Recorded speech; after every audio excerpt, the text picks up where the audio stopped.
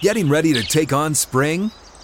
Make your first move with the reliable performance and power of Steel tools. From hedge trimmers and mowers to string trimmers and more, right now you can save $20 on the Steel MS-162 or MS-170 chainsaw.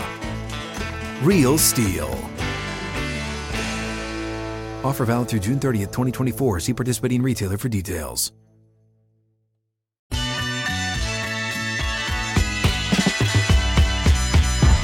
The gates and ready to go. Hot Mike with Hunt and Withrow underway across the Outkick Network. Glad you're with us, streaming live and listening live on this great radio partner.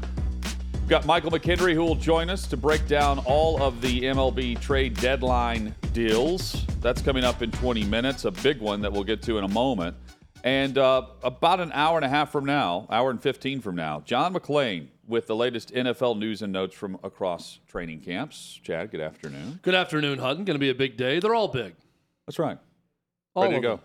go. The U.S. women's national team not ready to go. That's our lead headline. The 0-0 draw. But they do advance to the knockout stage of the Women's World Cup. I'm not going to pretend I was up and watched this lack of effort, but it's unanimous in the coverage of this performance. If not for the width of a goalpost, the Portuguese player towards the end would have sent the U.S. packing based on results. And instead, they advance. And everyone from Carly Lloyd to coverage across the board saying it was an effortless performance. Carly Lloyd said they lacked the passion, quote unquote, to win. The coach came back and said that those comments are insane and that everyone's trying to win and put forth best effort. And then he followed up by saying, and this certainly wasn't ours, but we were absolutely trying to win in this match. But, Chad, scoreless for the first time in 13 games, and the continuity doesn't seem to be there. Well, and Team USA was minus 357 to win. Portugal was plus 1,075 as an underdog. And as you mentioned, Hutton, they were a post away from winning as a plus 1,075 underdog, plus 444 for the draw, if you bet draw going into this game. So that's what Vegas thought of these two teams. The whole dancing and, partying it up with supporters after the game, Carly Lloyd had a lot to say about that. I'm going to get into it a lot more a little bit later. It's very disappointing. And I am not going to be some self-proclaimed soccer aficionado or someone who's watching a lot of international women's soccer to know about Portugal one way or the other. I know of Portugal as a really good soccer-playing nation based on their men's team, so I assume the women's team is okay, and apparently they are just okay. But a match the U.S. women's national team should have won.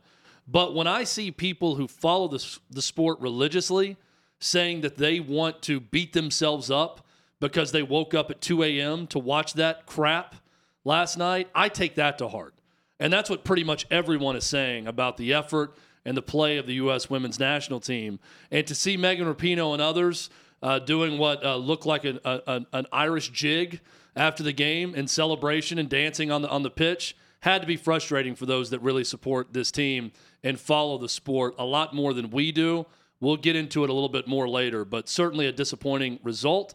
The one bit of good news is they're not done. They're on to the knockout stage now. So, Hutton, none of this matters this point forward if they go on to capture another World Cup. But the analysts and even those who not just cover or are fans of the game but actually played for the team in the past are saying there's not much improvement that's being shown in the troubling aspects of how things have gone so far. Here's hoping they put it together. And I thought the reaction was very, like, let's all go eat our orange slices after the game type response advancing to it. Yeah. I expected, and this is coming from someone who hopes they win the World Cup. I'm not rooting against them at all. Same here. I was expecting a little bit more piss and vinegar from a side that has won multiple World Cups, that the expectation is fully to win another one. And going for the three-peat. It's not a given. They're not this overwhelming favorite that absolutely it's a disaster if they don't win it, but they can win the World Cup. And that did not look like that late last night, and certainly the reaction to that does not look like a championship-level team, because to me it was very much a let's go eat our orange slices and drink our Gatorade type response to a 0-0 draw against Portugal. Disappointing. Chad, Northwestern has tabbed former Attorney General Loretta Lynch to do the external and investigation into the culture and the overall protocol that was involved in all of the allegations and the pending lawsuits that continue to mount. Lynch served as Attorney General with President Barack Obama, and now she's with a firm that will be doing this investigation starting immediately, according to Michael Schill, the president at Northwestern, who has said that her findings, Lynch's findings, will be made public for everyone to dissect. I read through this, Chad, and it's on a day where they've also tabbed Skip Holtz as a special assistant for Coach Braun, the interim coach, David Braun. Holtz is a 4-time head coach in college football and is currently the head coach of the Birmingham Stallions, the back-to-back champs in the USFL. So you got the veteran aspect, bringing him in to help out.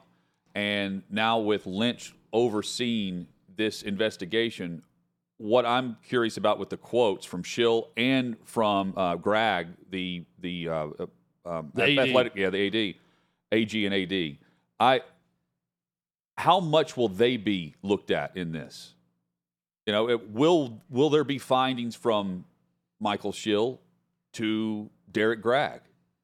Because the quotes in the release about bringing on Lynch to do the investigation are from both of those guys, and there's been this aura of untouchable with those guys because they just got there, quote unquote. Well, hopefully the protocols that are assessed are either fixed or they bring someone else in that's going to do something completely different, because the way that this has all been handled should be a part of this assessment. Fool me once, shame on you. Fool me twice, shame on me. Fool me a third time, shame on everyone. And that's the way I feel about President Schill and Derek Gragg at this point. He made a terrible decision in the beginning by not looking at all the facts of the investigation to suspend Pat Fitzgerald for 2 weeks. We could argue terrible decision or not, but he made that decision. That was what was reported. That's what he did. Then they faced public backlash, and he cowered on a beach somewhere in Nantucket or wherever he was vacationing, and then came back 3 days later and decided that wasn't good enough. Public's not on my side. I've lost the media. Let's get the media back. Let's fire Pat Fitzgerald. And then he made up all these reasons why he fired Pat Fitzgerald, new information, yada, yada, yada, whatever. And then he says, we're going to look at every aspect of our organization, especially with the Jim Foster news, the baseball coach that was recently hired, that Derek Gragg, the AD, hired, then had to fire a year later. Oh, not fired.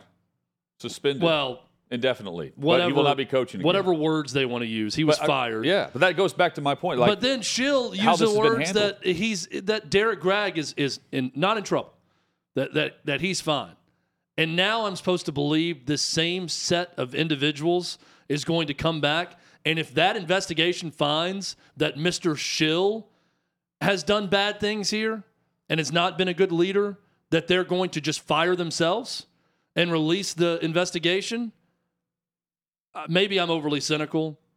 I don't think that Loretta Lynch is being paid to find anything on anyone that they don't want them to find stuff on.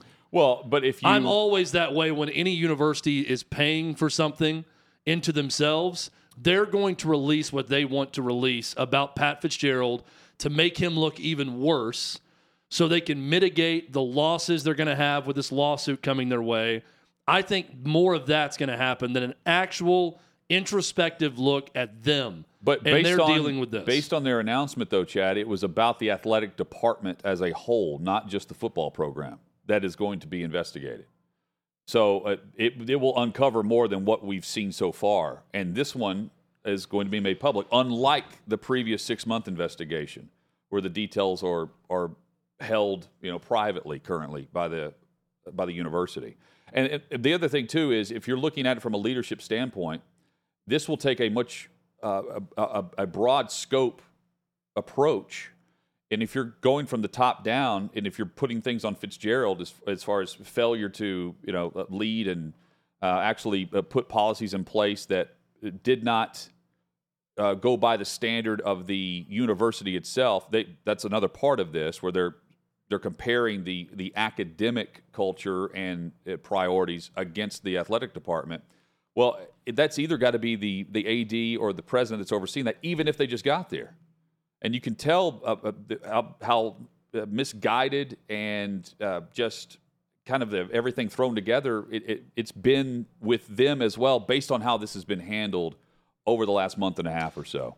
I believe that this investigation will show that it was a football program problem. They'll probably look at a couple other things. But baseball, volleyball is another part of this lawsuit within the athletic now? department. But my point is they're going to find that Derek Gregg has nothing to do with it and that Schill has nothing to do with it. If I'm wrong, I'll be the first to raise my hand and say, there's no right or wrong. Boy, they really did a good job of investigating everyone, because I just don't I don't know how you continue with Derek Gregg as AD, given that he hired one of the guys you had to fire so quickly.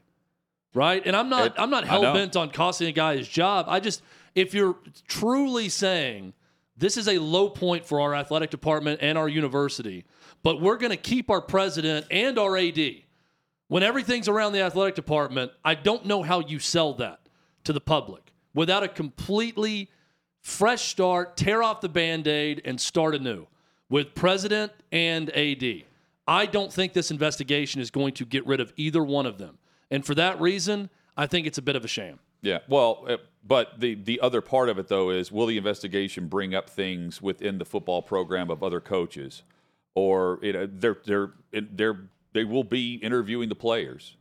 They will also talk to faculty members and alumni and coaching staff and those within the athletic department of the university from the very top. So that was also a part of the story. And, both guys have been there for about a year, if not barely over a year, with Schill coming from Oregon and then Gregg just getting there as well. But, again, the standards have been in place even with them, if you want to point back to what protocol was versus what it's going to be now. Chad, Hutton, we have breaking news right now, okay, if you'd like to hear it. Absolutely. What the long-awaited Show Me the Money here we go. Of George Kliavkoff 2 minutes ago from Pete Thamel. We are now seeing the money, and I don't think it's going to be the money that Arizona State, and Utah want to see in order to stay put in the Pac-12. From Pete Thamel 2 minutes ago, sources, the primary deal presented to Pac-12 executives and ADs today was a primarily Apple TV Plus streaming deal. The deal would have incentivized tiers, which would give it strong upside if is in all caps here, certain subscription numbers are met. This is not good. And not good for the Pac-12, because linear TV always needed to be a piece of this. And when they're only mentioning Apple TV streaming and they're only mentioning, hey, we're going to pay you this much, but it can get up to this much if a million people subscribe to our Pac-12 package, based on how poorly the MLS package has done with Apple TV, I don't think this is good news for Pac-12 members. It can't be. And this is why they haven't disclosed the monetary value of this from the conference stance with Kliavkoff, because he's been saying this is going to be on par with the ACC and Big 12. Well, if you're the universities, if you're the presidents and the athletic departments, you're waiting to see, okay, what's actually on the table. And if that's true, we can stay loyal, we can band together and try to keep this thing going. This is a pipe dream. It has been, but you've got your own commissioner who is pointing to the very top of this deal as what's possible whenever he brings up the ACC and Big 12 comparisons, which is not going to be met as soon as others begin to leave. And we already know that at some point Oregon and Washington are bolting for the Big 10 as well. Chad, this is also, just looking at it outside in, Colorado immediately jumped ship thinking it makes more sense to return where we were in the Big 12. And now others are going to follow Colorado, not follow USC and UCLA, but Colorado already in, and now the Big 12 just sits back and waits. It sounds like they want Arizona among that list. Utah won't return phone calls. I bet they pick up the phone now based on this because their arch rival, BYU, has a much better media deal and package than what they've just been presented to them currently as of earlier today. And this was through Thamel? Pete Thamel, and we haven't seen the numbers yet. So if the number, I think it's 31.2 or something like that per team for the Big 12 and their extension. Let's say that theirs is 27 and it could get them to 35 with Apple TV subscriptions. Well, that's fine. But if it's something where you're going to get 22 or 20, but it can get up to that Big 12 number, that's a problem.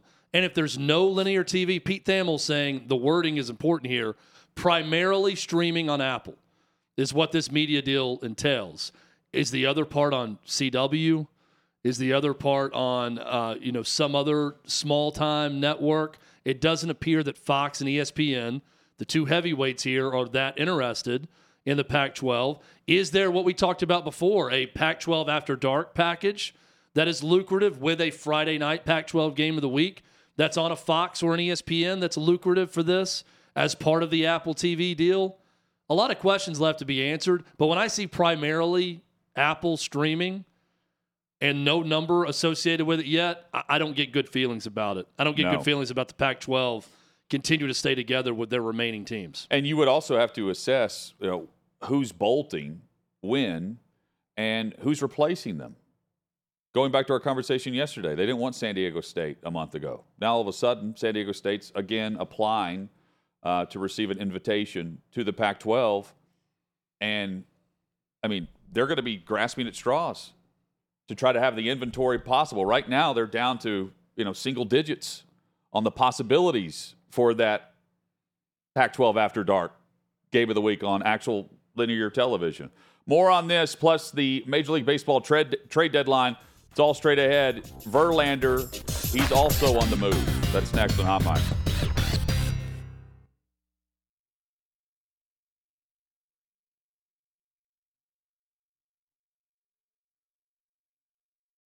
When you need mealtime inspiration, it's worth shopping Kroger, where you'll find over 30,000 mouth-watering choices that excite your inner foodie. And no matter what tasty choice you make, you'll enjoy our everyday low prices, plus extra ways to save, like digital coupons worth over $600 each week. You can also save up to $1 off per gallon at the pump with fuel points. More savings and more inspiring flavors make shopping Kroger worth it every time. Kroger, fresh for everyone. Fuel restrictions apply.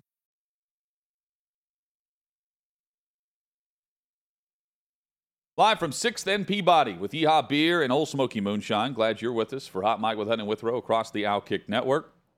Plenty to get to. Michael McKenry will join us in about 20 minutes with the very latest at the Major League Baseball trade deadline, which is just under 3 hours away from right now. Justin Verlander, who left Houston to go to New York with the Mets on a 2-year, $86 million contract, is now headed back to Houston on a trade today from the Mets. So Scherzer and Verlander, who both had no trade clauses, are headed to Texas. Scherzer to the Rangers and Verlander to the Mets on the deadline here for trades across Major League Baseball. And Chad, as much as this that both pitchers are going to help out their current rotations, I look at what the Mets tried to do and what has been a disaster, and what has happened at the deadline of them moving guys that ultimately got some guaranteed money here. Verlander has made bank, and now he heads back to the team where he's a 3-time Cy Young winner. Well, this is the failure of the Mets season and their efforts encapsulated into one move. Here you have a guy they signed for top dollar to leave the Astros that is now waiving his no-trade clause with you after you gave him all of this money to go back to the Astros, the team he left, because things are so bad in New York with the Mets. So if there's one thing you can circle and say this is how bad 2023 has been for the Mets, it's this move right here. And I know that their plan is to win in 2024, and it should be, because they're still going to have all the resources, and Steve Cohen has the ability and the desire to go out and spend as much money as it takes. and they're going to go out and continue to try to buy a roster that's going to put them in position. I do like the fact that he is at least trading some of these high-priced assets away for some prospect pieces that they can build up with and have not homegrown talent, but young talent they can develop within their farm system. That shows an ability to adapt and be a smart baseball person, but it's been an abject failure with the Mets this year, and this is the perfect example of that. Chad Verlander has a contract paying him over $125 million over 3 seasons. Compare that to Tom Glavine. We'll just use him as an example. What do you think Glavine made throughout his entire career? How much is Verlander making this year, you said? He's got a contract that pays him $125 million over 3 seasons. Oh, my gosh. I'm so bad with money when it gets to be that big. I'm going to say Glavine made $50 million. No, it's right around that same number, though. Oh, okay, for his career. Glavine's career, 129.7. And you get Verlander for 125 over 3 seasons. It's crazy, man. It's nuts. But that's like... It's another example of if you were a great athlete and you can play either one, why would you not play baseball over football? I mean, I get it if you like football more, but if it's just I can go pro, I am such an elite athlete. I can go pro in football, basketball, or baseball. Baseball and basketball are so far ahead of playing professional football, especially if you are a running back in football right now, that it's not even close as to what you should do with the guaranteed money at stake in both the NBA and Major League Baseball. It's nuts. But I know they got some 2 outfielders, prospects here. But the expectation is that Cohen just goes right back into the bank account in free agency. Yeah. And more power to him there. Well, no, I mean, he's been consistent. Our plan, we're going for the World Series in 2024. And I like this year has been a failure, but we're not. This is not taking a step back and rebuilding or resetting. We're going to go into free agency, overspend on the guys we want, hope these prospects we got in return for some of the guys we traded away, they pan out quickly. And we're going right back to try to win a World Series next year. If you're a Mets fan, you got to love that, but you got to hate the results this year. I mean, 2 of the top 3 payrolls in Major League Baseball are the Mets, who currently sit second to last, and I believe 18.5 games behind the Braves in the NL East, and the Yankees, who are currently in last place in the AL East. Terrible year to be a baseball fan in New York City with those 2 results so far. Yankees are 10 games back right now in the AL East, with the Orioles leading that race. And then from the Mets' perspective, Chad, they're 17.5. I guess they picked up a win. It was 18.5 going to last night. I did not factor in the Braves' loss to Shohei Ohtani and the Angels, and they gained a game on them last night, apparently. Next time we visit with Clay, we've got to ask about it. He was at the game with Ohtani. Well, and we got to ask him about the booing. They walked Ohtani intentionally in the second inning, or the first or second inning, and Brian Snitker got booed by Braves fans because they wanted to see him hit. I mean, it was what you should do. There's a runner on third with 2 outs. I think it was the time, or 1 out, and they intentionally walked him, and Snitker just came back and said, yeah, I don't blame him. I'd have been pissed off too. That guy's awesome. But he said, I mean, that dude's so good. He might hurt somebody out there at times. He's kind of joking. But he's like, I don't know what to do. He's like, we'll probably do it again. We intentionally walk him. He said he's just that awesome. No one else does that, you know? Yeah. That's a smart thing to do. Either way, though, I mean, there's got to be some analytical reason. Well, when I watched him on base, him, does he normally score? When I watched the game last night, he had 2 singles on just line drives up the middle. And then the last time he came up to bat, he hit one over the fence that Michael Harris robbed in center field. He robbed him of a home run, I think in the 9th inning at center field at the wall. The dude is amazing. Incredible. More on Ohtani coming up, who's staying with the Angels, although there's still time if they change their mind. But it doesn't seem like they are based on the way they're playing. Chad, the Player Advisory Committee for the PGA Tour strengthened considerably with the announcement that Tiger Woods is now going to be the head of the advisory committee on behalf of the players moving forward. This gives them more bite when they had 0 of that prior to this announcement. And we know that's true because everyone was left in the dark on the PGA Tour in the negotiations with Live Golf, where 3 people, including Jay Monahan, got the deal done in the the darkness of night, the cloak of darkness, and then announced everything in one fell swoop. And even guys like Tiger didn't know. Now they will, because he only takes this. This is not just some face to act like you're with the players. This is giving them a major voice. And I'm also thinking from this perspective, when Tiger is done with the PGA Tour, when he's officially retired, I could see him being the lead guy for the PGA Tour. Not just the face for the players, but from a commissioner standpoint, I think it makes a ton of sense. Yeah, look, this is a no-brainer. I mean, Tiger Woods is the guy. Everyone would agree with that. If you're going to have a player advisory board, who is the most high-profile, visible, known, respected player in the world, it is Tiger Woods. Now, what this actually means right now, I think we've got the cart ahead of the horse a little bit, in that I don't know that it means a whole lot until they get this thing revised, because part of it is it's like 7-6 now. Players on the board versus the Jay Monahans of the world on the board. But the way that the current Constitution reads, they can't vote things through on their own. Their votes don't outweigh the other 6 based on the board, because part of what Tiger Woods said in the statement was, step 1 is reorganizing the Constitution or the bylaws to where we have final say. And we can block something that we don't want, or we can approve something we want as the player advisory board. They're not there yet. But as the talks go, Tiger will sit there as part of it and the lead voice for the players. And if you're anyone from McElroy to Tiger that didn't take the money, any of those guys, you definitely have to demand, if this is going to continue, that you have a seat at the table for anything that's going to be decided.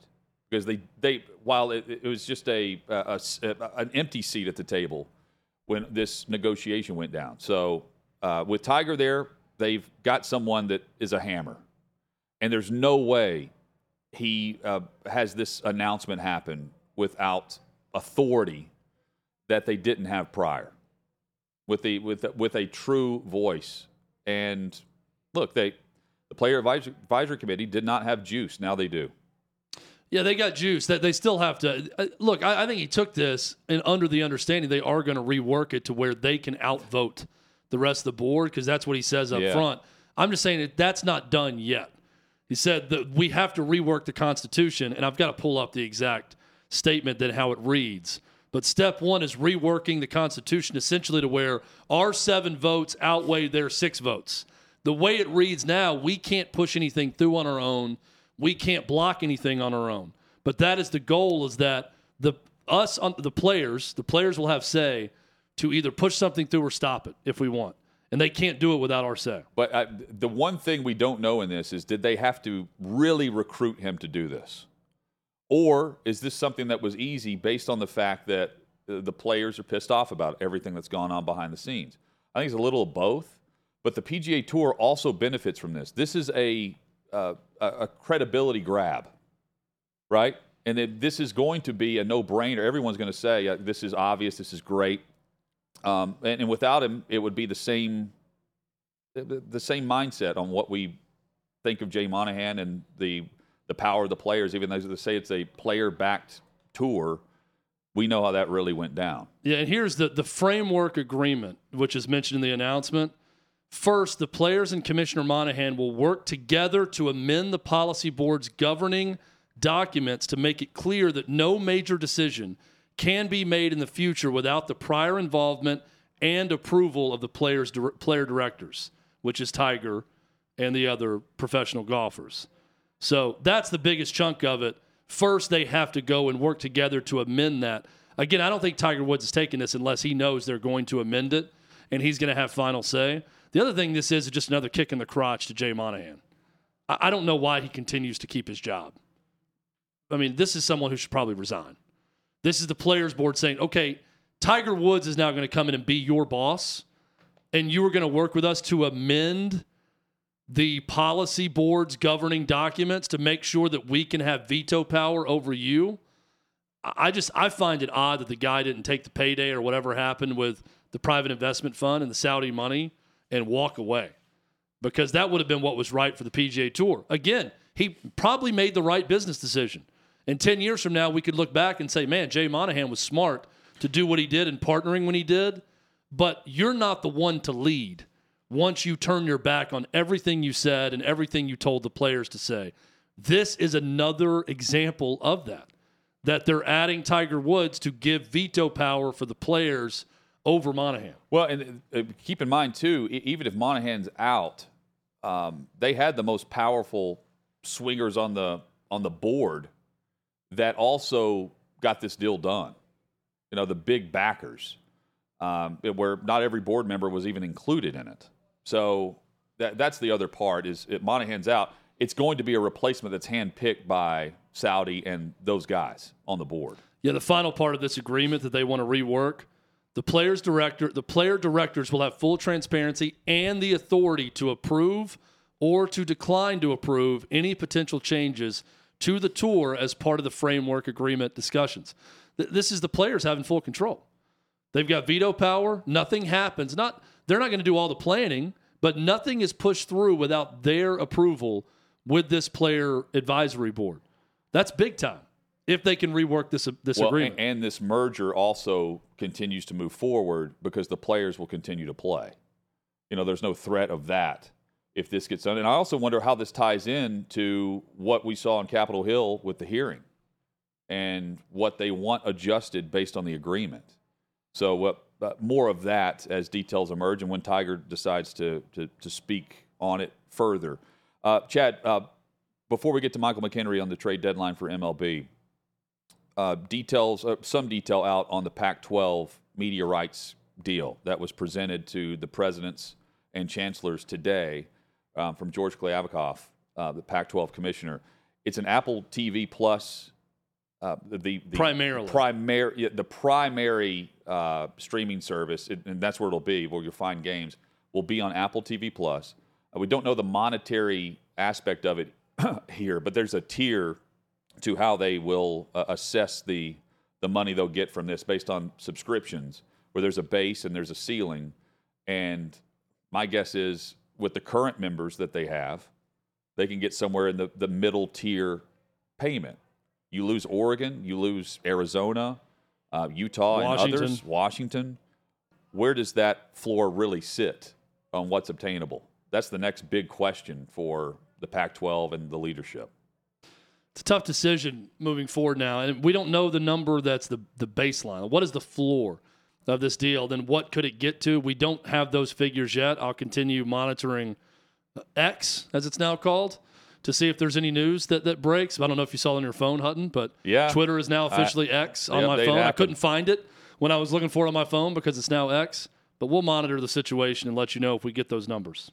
Yep. Coming up, Michael McKenry joins us. We'll take a look at the trades that have happened across Major League Baseball. The big one today, Justin Verlander back to Houston. Mets trading him to the Astros. Details there and much more with McKenry coming up on Hot Mic.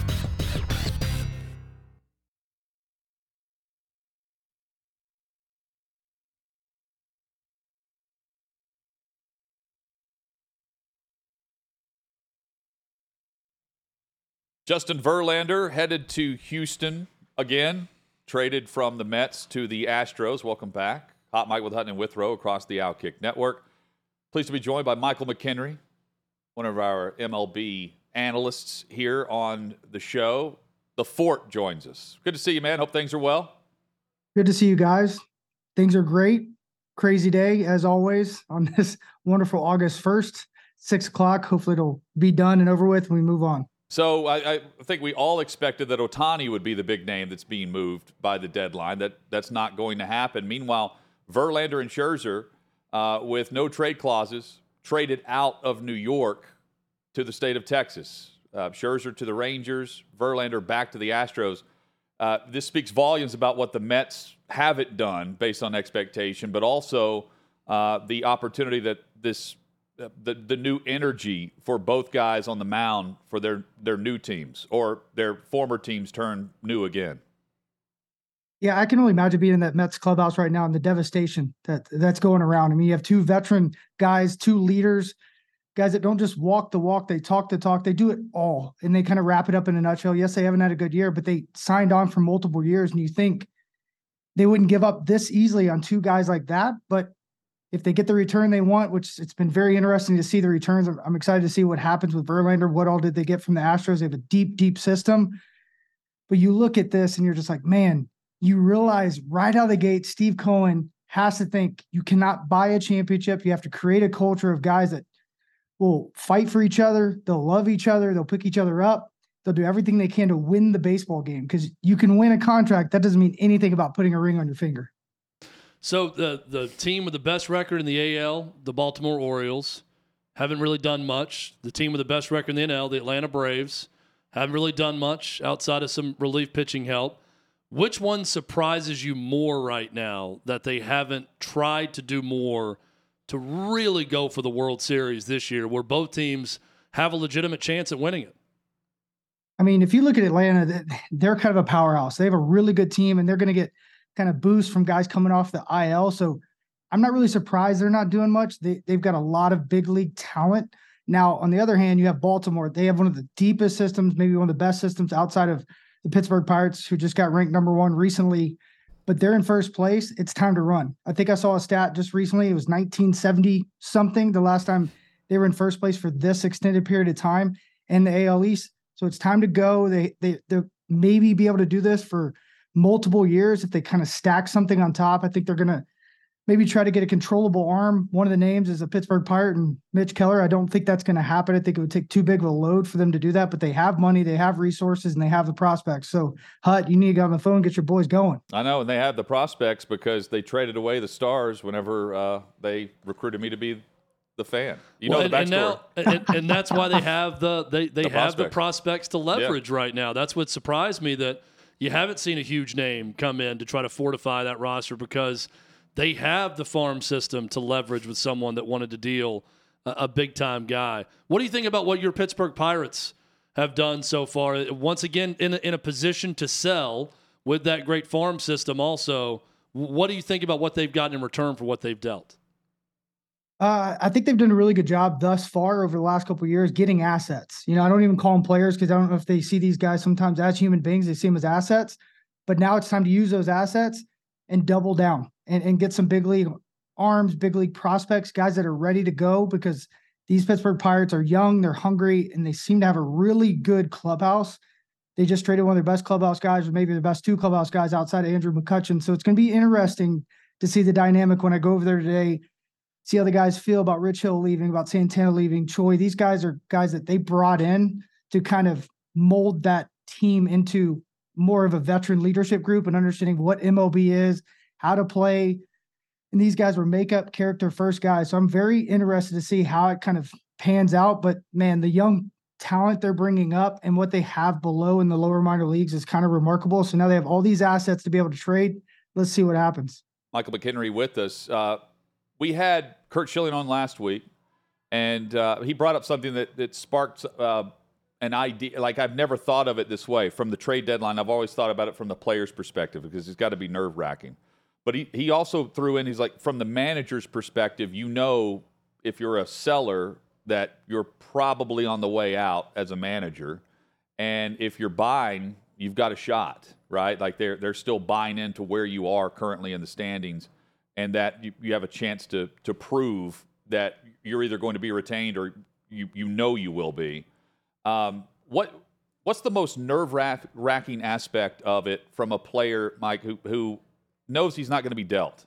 Like, you're either stuck with a bad team that gets worse, or you get a little energy right here in August for the home stretch. You know, the reality of today's game, I don't know if you ever feel comfortable. I mean, you look at Scherzer had a no trade clause. Nolan Arenado's name was out there. He has a no trade clause. You see what just happened with Verlander. He had a no trade clause. So players have a lot of power, but at the same time, most of the guys aren't those guys. So they're just assets. I mean, we have, they talked about David Bednar. We did a little segment on him about the icy light joke with Kershaw. He was just, he just closed the game during Yinzer Palooza, which we had 42,000 people in a 40,000 stadium. This guy is a legend in Pittsburgh. and his names are being brought up, whether it's rumors or not. That's where the game is. I mean, if you can get what you believe or deem is the right prospect pool for a guy that maybe is a staple in an organization, you're probably going to pull the trigger unless the owner says, no, this is bigger than baseball, which they should. A lot of times when they step in, that's when the good things happen. But a lot of times they'll let the GMs or whoever just kind of take over and just grab those prospects with no real reason. And then look back and say, man, did we just mess up that? What's it like from a prospect's perspective? It stinks. I'll never forget when they had to make a roster move and I got traded to Boston. I just sat over in the bullpen, no clue why, for 9 innings. My wife came up to me with her phone and said, look, you just got traded to Boston. The fact that I had to sit for 3 innings and I thought I got in trouble for some reason, nobody told me anything. And then I go in and they finally tell me, my farm director's crying, says thanks, I'm crying. And I go to Boston, and then you're kind of like, what's next? It's all new. You've never been anywhere besides the team that drafted you. So it's overwhelming. I got drafted a couple of times in the same year and that year, and it could be a lot because you really don't know where you fit unless they are very open and honest. A lot of times these teams aren't transparent. They just pull you over and say, hey, it's time to go play, and we'll see what happens. So the Dodgers' response to what was a failed attempt at something with the Sisters of Perpetual Indulgence that really did not go over that well, they decide to have a faith and family night at the ballpark, and Clayton Kershaw is a big part of it. The actor Chris Pratt was throughout the first pitch and led a discussion after the game. I know you've been a part of some of these in the past, Michael. What do you think about the Dodgers' good decision on top of what I think was a bad decision earlier this year? Hey, at least they didn't put it in and take it back, put it in, take it back, and really have no stance. I think you talked to the players and the fans spoke very loudly. They didn't show up. And I think that's great. But for the Faith Day, they did show up. And that's what it's all about. When your best players are able to pull in guys like Jeremy Camp, who's one of my favorite singers, Christian Wise, Clayton Kershaw's, the head of it, you're going to get some really, really remarkable things that happen. And some of the Faith Nights I've been a part of, I've had 10,000, 13,000 people stay after a game. And it's remarkable. I mean, it's a movement. It's a little ripple you can create that maybe they go out and get in their community. I just did one the other day, which what you're looking at Johnstown, PA. It's my 3rd one there, and it grows every single year. And I get to hear stories. And one of the stories I just heard was a man just lost his wife to cancer. And he shared his favorite Bible verse with me because he asked me what mine was. I told him, and he said, mine's in Thessalonians. And he said, to be thankful for all, no matter what. And he said, I'm thankful for every moment I got to have with my wife, even though she passed away last June or whenever it was. That's what it's all about. Some type of relationship, building and growing with fans and be able to produce that fruit that they can go out, nourish on it and then hopefully nourish others. Do most major league teams do a faith and family night, or is this something that's very, scattered across the league currently? When I first got to Pittsburgh, they'd never done one. Me, Kutch, and Jay Hay got together and kind of forced the issue. They've done it every year since. It's kind of hit or miss. Most teams will do it now because it is a moneymaker. You're going to get a lot of youth groups, you're going to get a lot of churches coming in just because it is Faith Night. And if you have big names like Clayton Kershaw, like Andrew McCutchen, like Mookie Betts, you're going to make sure that you're going to get a draw. So there is a money aspect to it. There's a business aspect to it. And 2, why not? I mean, I feel like you should always try to maybe play around with every single thing you can to try to grow in the community and see where it goes.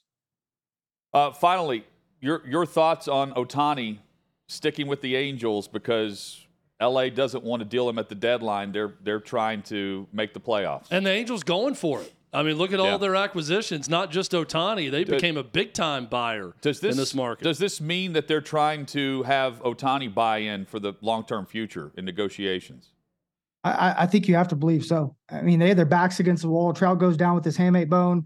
Ohtani's got a blister on his hand. We go in as the Pirates and beat him up a little bit, but they somehow squeezed out every single game that I've watched lately, some way, some shape, some form. It's like there's a little bit of magic to it. So I hope it all works out. Mike Trout comes back sometime in the middle of August and he hits the ground running. This team's a different team, and I think they could really make a strong push because they're a good ball team. They have the best 2 players on the planet, in my opinion, and one of them's actually 2 players, and that guy, he's a cyborg. So it's going to be very interesting, and I think for baseball, I think seeing Trout and Ohtani fighting in the playoffs to win maybe a World Series this year would just be epic. And that would give them a chance to sign him back because, if they get close, maybe let's come back and finish it.